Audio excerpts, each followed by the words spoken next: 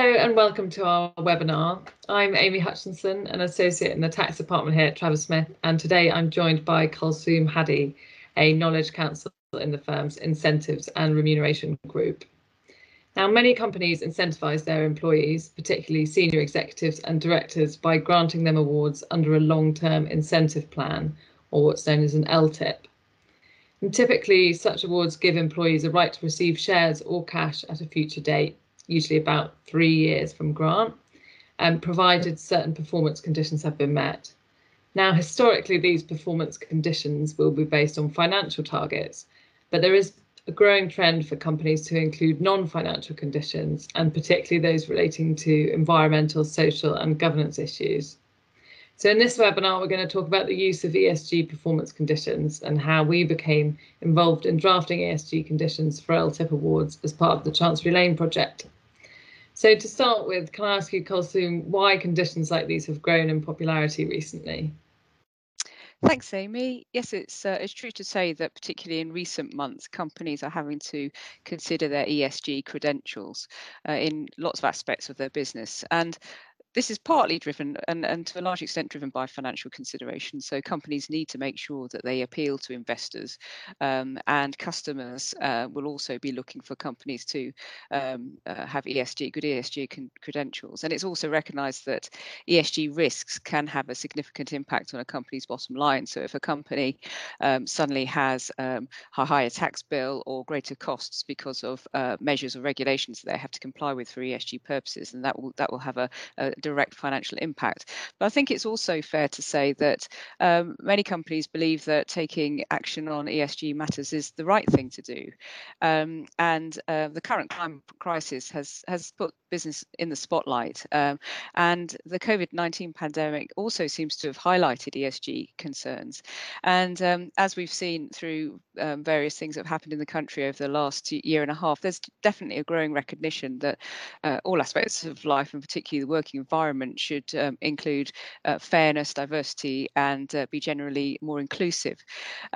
So although we've seen non-financial measures being a key feature of many incentive arrangements for some years now, I think it's fair to say that companies have definitely been encouraged to sort of up their game, specifically in relation to ESG issues. And one way of doing that is to link some types of pay, particularly for senior executives and directors, to ESG performance targets.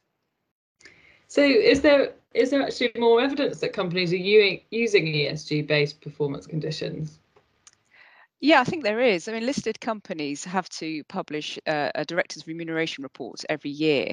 And there's been some research recently that has looked at the annual reports of FTSE 100 companies and found that almost half of bonus plans for executives included an ESG element. And that's up from about a third a year ago. And similarly, a third of long-term incentive plans, or LTIPs, are also now tied to ESG conditions. And that's double from what it was about a year ago.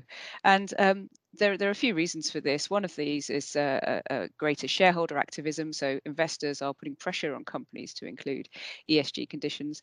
And also because more and more companies are having ESG strategies which are measurable, that actually makes it easier to have these sorts of conditions within their incentive arrangements. Yeah, that's really interesting. And do you see the same happening in smaller listed companies and private companies? To a certain degree, I can see certainly smaller listed companies and AIM listed companies using ESG conditions for their incentive arrangements. It's still a little unclear as to what will happen with private companies. I mean, there are many private companies with excellent ESG credentials, and lots of them have registered as B Corp, for example. But whether it's possible or even right to link how executives are paid within private companies isn't yet clear. Typically, employee incentives in private companies aren't actually linked to performance conditions at all. They're usually based on achieving an exit, like a sale or a float. But we might see changes to this. When we drafted the ESG-based LTIP conditions for the Chancery Lane project that we'll talk about in a minute, we used as a starting point an ESG-linked equity ratchet that was drafted by some of our colleagues. So maybe a better way of rewarding employees in private companies is through how the ratchet works. But even if ESG targets don't fit well with the private company's longer term incentives, it might be something that's appropriate in their shorter term arrangements, such as the annual bonus.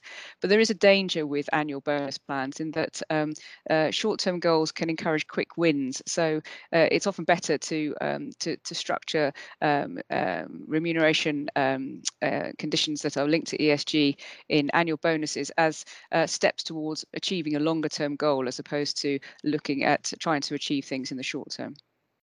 Yeah, I can see that. And if companies don't implement these themselves, could you ever see clauses like these becoming a legal requirement as the country moves towards net zero?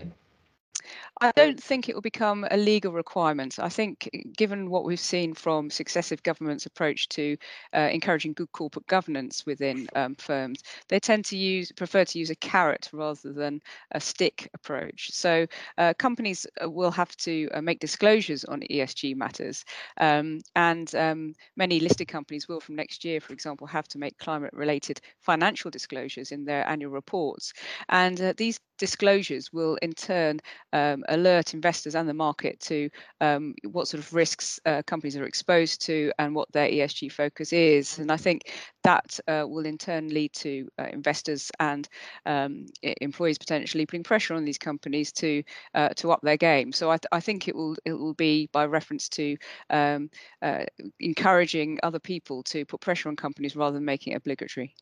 Yeah. So taking it back to the performance conditions for a minute, how do you think companies can balance the ESG related conditions with the other existing, usually kind of financial performance conditions that we see at the moment? Yeah, I think financial targets will still continue to play quite a dominant role in executive pay because they are easy to understand and they are clear to measure and compare. And one of the concerns about ESG type targets, if they're not sufficiently challenging or difficult to measure and very subjective, is that they might be regarded as a bit soft and give rise to higher payouts. But I think this balance could change and we could see ESG targets playing a bigger role and having a greater weight. And there's different ways in which non-financial measures can be used in determining how much of an award would be paid out. So you can either take a scorecard approach. So you say X percentage of a bonus or LTIP is dependent purely on meeting ESG conditions, or you could use the ESG conditions as a sort of underpin. So you have to meet a basic ESG condition before the bonus or LTIP is paid out at all. I mean, some companies think that ESG conditions shouldn't be linked to executive pay at all. Yeah, I find that surprising. Why do you think some companies don't think they should link ESG factors and pay? Yeah, it's a matter for debate. I mean, some people say that ESG, good ESG credentials are a given, and therefore, if you have good ESG credentials, then that will naturally lead to better financial performance, which in turn will mean that executives hit their financial targets. So the idea is that ESG factors should be something that's part and parcel of an executive's job, and they should just do it as part of their day job, and not something they're particularly encouraged to focus on specifically in terms of their own pay. But having said that, even if that is the case, and there's certainly an optical advantage to putting ESG conditions within an executive's remuneration, because it demonstrates to shareholders, the outside world, and to customers and employees that these points are important and that they are linking the pay that these senior executives and directors receive to ESG targets. So ultimately, it's whatever the company decides, but works best for it. And the key is to ensure that they communicate it well to shareholders and their employees. So if they choose not to have ESG specific performance conditions, then they need to really explain why that is the case. Yeah, I agree. So I want to talk now about the Chancery Lane project and how we got involved drafting what we've called Scarlett's Clause. So for those that haven't heard of them before, the Chancery Lane project are a group of lawyers from around the world who are trying to draft new contractual clauses that can be used by law firms in their precedents and by businesses in their commercial agreements. And these clauses are aimed at embedding climate solutions into the legal drafting. So, for example, there are precedent articles for companies who want to commit to factoring in the environment to their decision making. There are clauses that set targets for sustainability in supply contracts. And like we spoke about earlier, there are template clauses to include in equity documents to financially incentivize management teams to meet particular ESG targets. And we became involved in the project after a colleague approached us to provide clauses on ESG related performance conditions after hearing us mention them at a seminar.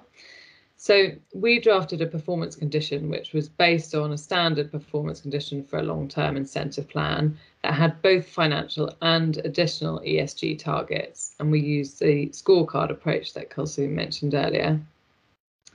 Now, our aim was to create a starting point for companies, and in particular smaller listed and private companies who might want to introduce ESG targets for their incentives.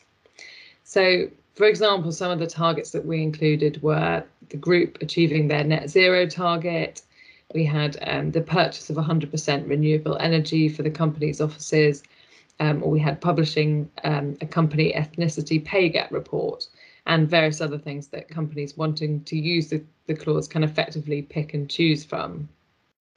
I think the way the clause evolved is really interesting. Kulsoom, do you want to talk a bit about what happened next?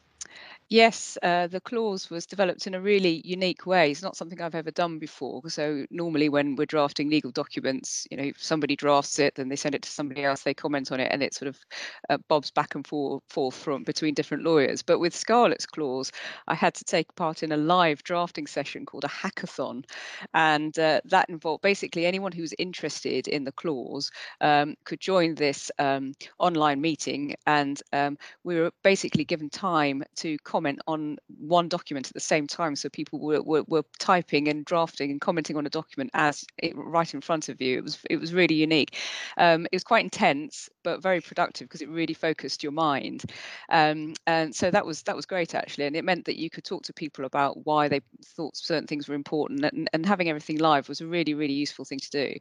And then it was reviewed by the Chancery Lane project experts, and I mean their input on the environmental side of things was really valuable, because that's really their focus, and they were able to craft the clause so that the environmental targets actually were in a way that could be measured and could be sort of looked at objectively. So that was really helpful.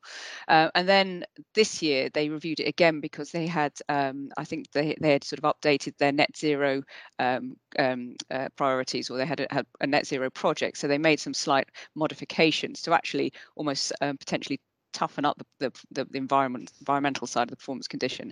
So it's a sort of it's very much an ongoing thing. It'll be reviewed from time to time, and yeah, it's a really I found it a really interesting way of developing a clause which I'd never done before. Yeah, I can see that. So do you know if companies have started using the clause?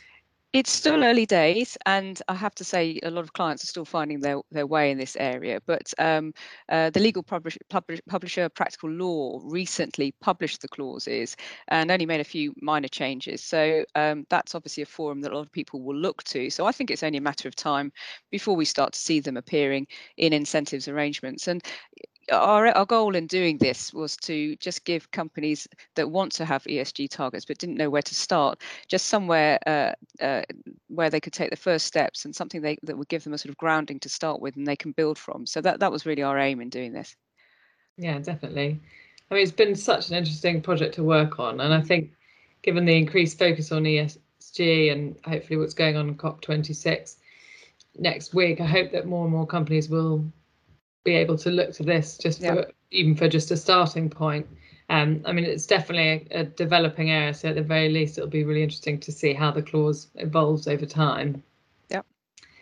Kulsoom, thank you so much for talking us through these points today. We do try and keep these webinars short, so I'll draw to a close, but I know that I found this really interesting. And if any listeners would like to get in touch with us to discuss anything we've talked about today, our details can be found on the website. Thank you.